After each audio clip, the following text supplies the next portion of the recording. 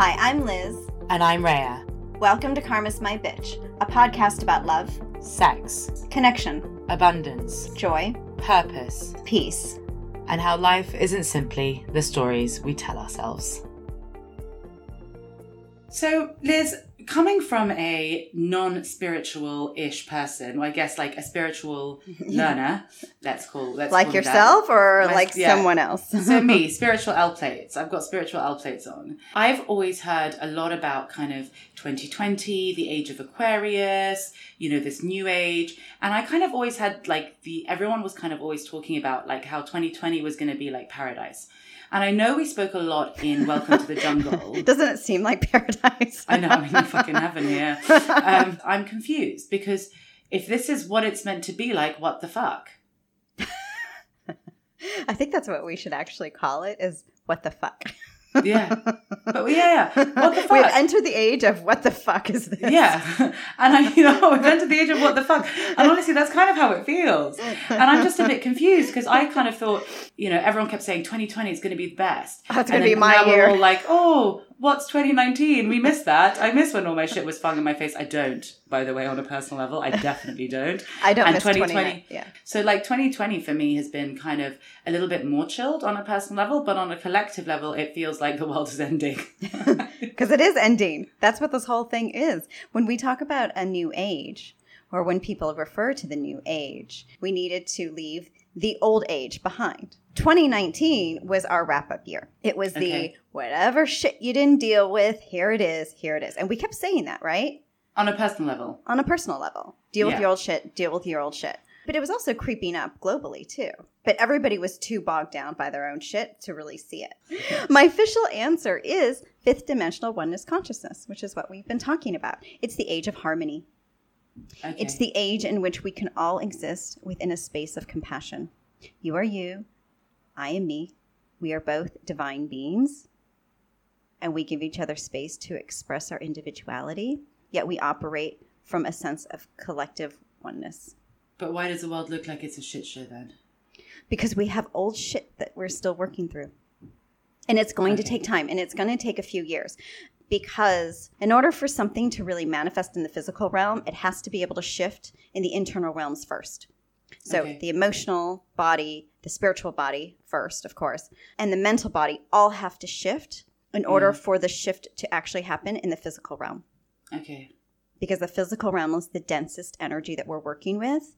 And so it takes time for that shift to happen. So we do need a few years to get there. And right now, what we've also said is from 2020 to 2024, we are building the foundation for this new age.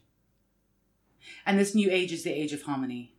Yes. I have to say, on a personal level, from what we've been saying and from what I've learned, because obviously a personal journey is echoed in a collective journey. Yes. So when you think about my personal journey, it was drowning in fear, thinking the world was pain, thinking that everything was kind of out to get me, and basically responding really defensively to life. Yeah. And then the shit happened to me to force me to really look at my crap.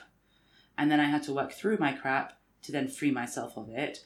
And then you kind of come out on the other side with remnants of the crap, but actually in a different world, even though it's still a personal journey. And what I've been watching, kind of seeing on the kind of global scale now, it kind of feels like we're doing the same thing where up until now, really, we were kind of trapped in like a global crap storm of politics, greed, and shoulds, woulds, and, rules. Now with everything that happened, we're all having to confront our shit and work through it on a collective level. Yes. And with the hope that we come out the other side. And for me, it took a couple of years to do all of that. So it wouldn't be surprising that it would take even longer to do it on a collective level. Oh, completely. But so why didn't then people, not that this is a blame game at all, I'm just curious. Yeah.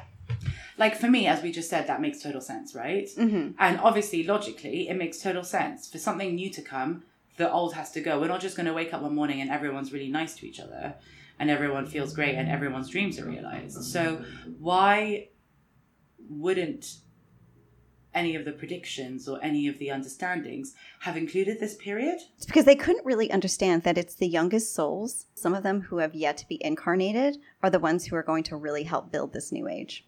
These youngest souls began to enter our world in 2016. Not a single one of them came prior to 2016. So I don't know if you've ever heard of indigo children. No. There was this whole thing. Lord. Okay.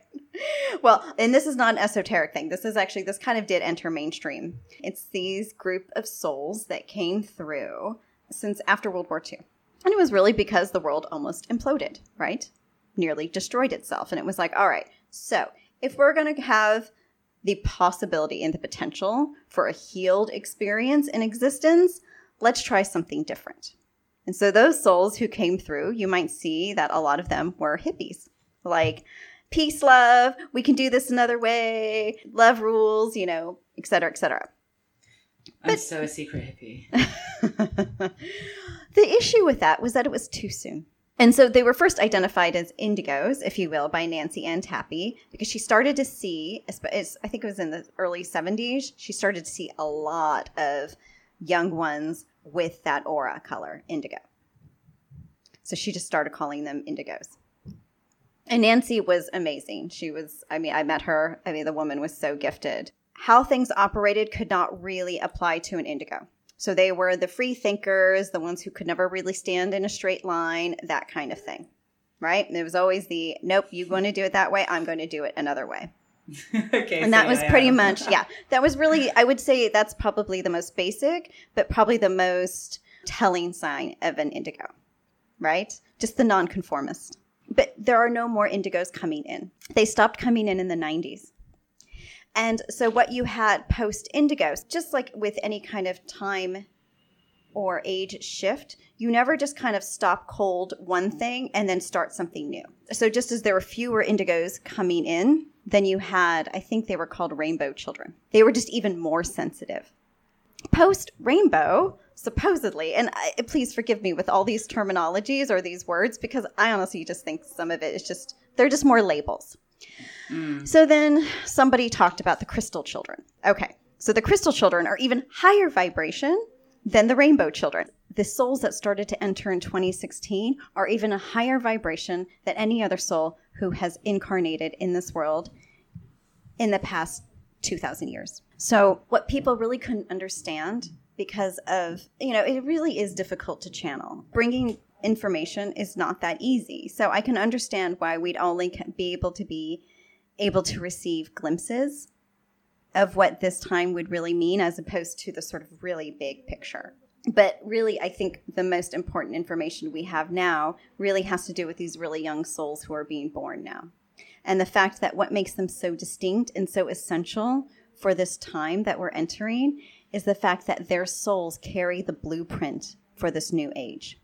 Now, indigos also carried a kind of blueprint, but it's not the same blueprint. The indigo blueprint had to do with the end of 3D, if that makes sense. That's why indigos carried a particular kind of warrior vibration. They weren't going to rest until certain things were in place. So their blueprint was less about what our 5D world is going to look like and more what's it going to look like in order to get 3D to go. The souls who came in a few decades ago, our role was just to lay the foundation for these younger souls to really build the new world. We weren't necessarily the ones to live in that new world. And that's probably... That's a bit of a shame. Work so hard. But to be fair, we don't need to live in the new world on a collective level. We can live on new world on a personal level. If you're just doing whatever you want and everything's kind of working out, then who really cares what the world looks like, right? Exactly. You can coexist between the two. Yes. Oh, precisely. You can still have all the yumminess and the amazingness and all the rewards, if you will. I can't believe I just used that word, but that's what I'm getting. It's like you're going to be able to have all the staples of 5D in your own life right now, and that's enough. When will that collective experience be the world? 50 years from now? For it to really be in place, as in there's no memory of 3D, there's no remnants of 3D. We have all gotten to a place of what these kids, these young souls, that blueprint that they're bringing in, it will take in our sense of time, because in a different sense of time, it takes no time. But in our limited human sense of time, it would take a couple hundred years. The most critical role sometimes is the demolition work. You know, we were discussing this yesterday. I am over learning from pain. I'm just over it. I know it existed. I just don't choose it for myself anymore. Right.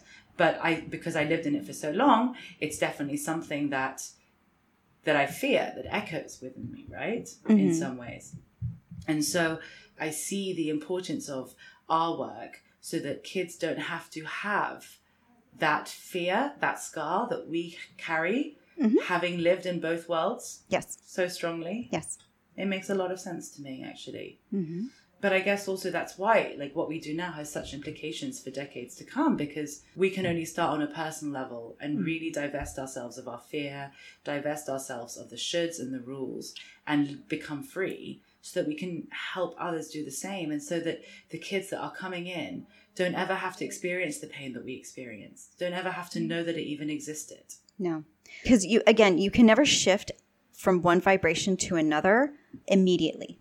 Right? You always need a bridge. Otherwise, the dissonance that jump would create would be too great. It all makes no sense in sense. It's a story, but it's one that explains the spiritual context for what we are going through. Which is the world is changing, as we can all see. And there is a generation of people who came in to show us what was wrong with the old generation. That same type of person came in, lived in it, and changed it, then made the space for the new people to create within this new world. Exactly. And that makes total sense, which means, like, right now, it just really means it's all about potential. Yes. Our generations that are dismantling these rules, you know, what is gender, what is marriage, what is dating, what is all these things?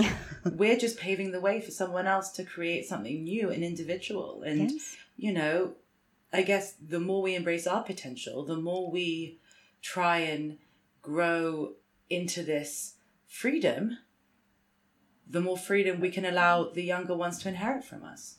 Completely, because the more we are able to embrace our individuality and our individual potential and power, the more we empower the younger generations to come into their own and to really be able to draw out what their specific gifts and talents are, because each and every one of them has something to contribute to our world.